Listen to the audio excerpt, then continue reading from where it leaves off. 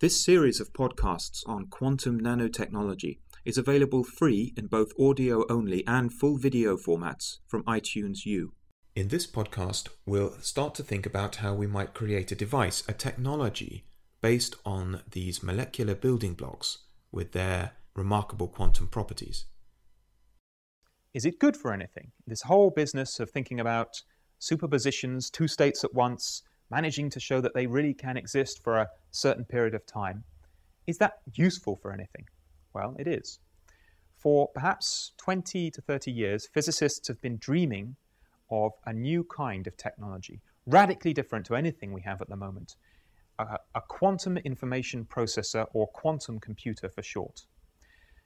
Now, a conventional computer stores all its information, and by information I mean sure text, but also audio, pictures, movies. Everything is ultimately broken down into zeros and ones that describe that information, and then stored and processed within the computer as two different states. So a particular component of a conventional computer may either be storing a 0 or a 1. Those are the two possibilities. But now, the idea of a quantum computer is, instead of being able to just store a 0 or a 1 at a particular location within itself, it will be able to store superpositions, just like the ones we've been talking about. Instead of a bit, a 0 or 1, we would have a quantum bit, or qubit for short. Now, I think that you can see that if we have a device, and at one point inside it, it has a qubit. So now our nitrogen atom with its spin, that's an ideal example of something that can store a qubit. If this is storing a qubit, it's up and down, or let's say 0 and 1, just changing our labels, at the same time. And if we have a second one next to it, then the combined entity, the two chaps at once, can be up to 4 states at once. The spins could be up, up, or down, down, or up, down, or down, up. 4 possibilities. And if we had 3 of them, it would be 8 possibilities, and so on. As we increase the number of physical units, the number of states in our superposition, the number of things that are there simultaneously, goes up exponentially. And that is one important ingredient in the power and promise and potential of a quantum computer. But the first practical question for us is this. So far, we've talked about an experiment in which we have a soup of these guys floating around, not talking to each other. That's no good. We need to assemble it in some way into some kind of device. We need to have a structure in which these things sit in an ordered way.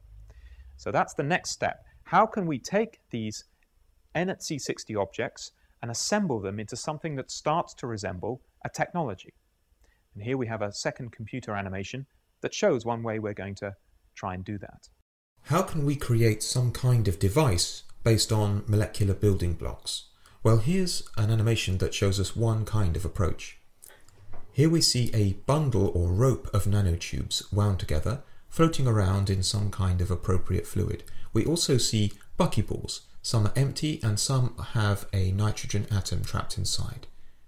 Now, the buckyballs love to cleave to the outside of the nanotubes, but what they really love to do, for reasons we'll see presently, is go inside. Once a buckyball has gone inside a nanotube, it's unable to get out again. It's an irreversible process.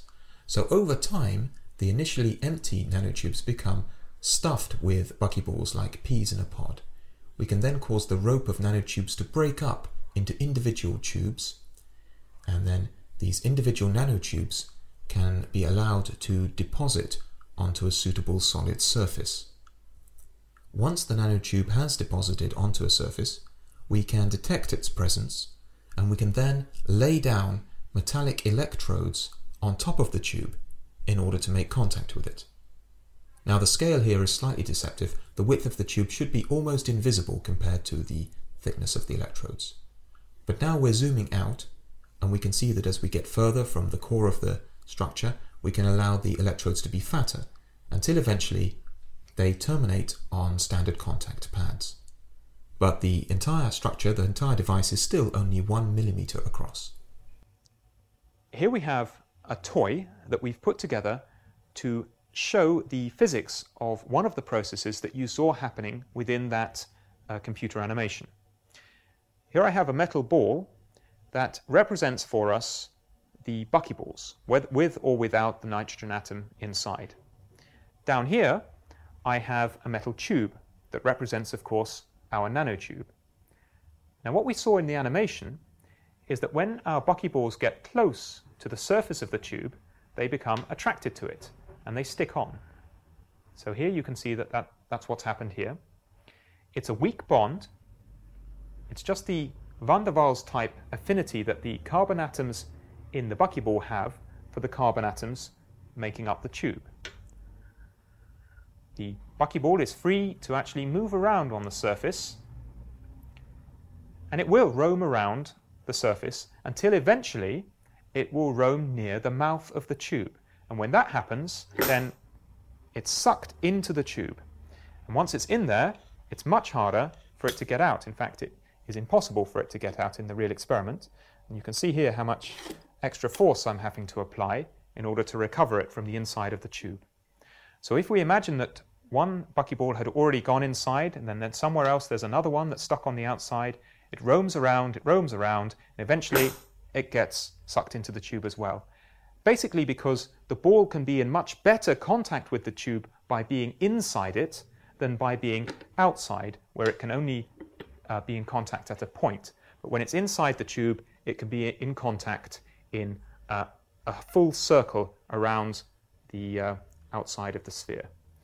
So in that way, we will eventually end up with a full P-pod structure, where the inside of the tube is packed with fullerenes that have gone in but been unable to come out again.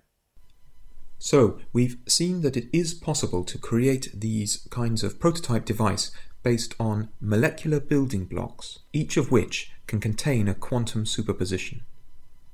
But if we imagine a full technology based on this approach, then would we be able to control it? And if so, what would it be able to do for us? Well, that's the topic of the next and final podcast in this series.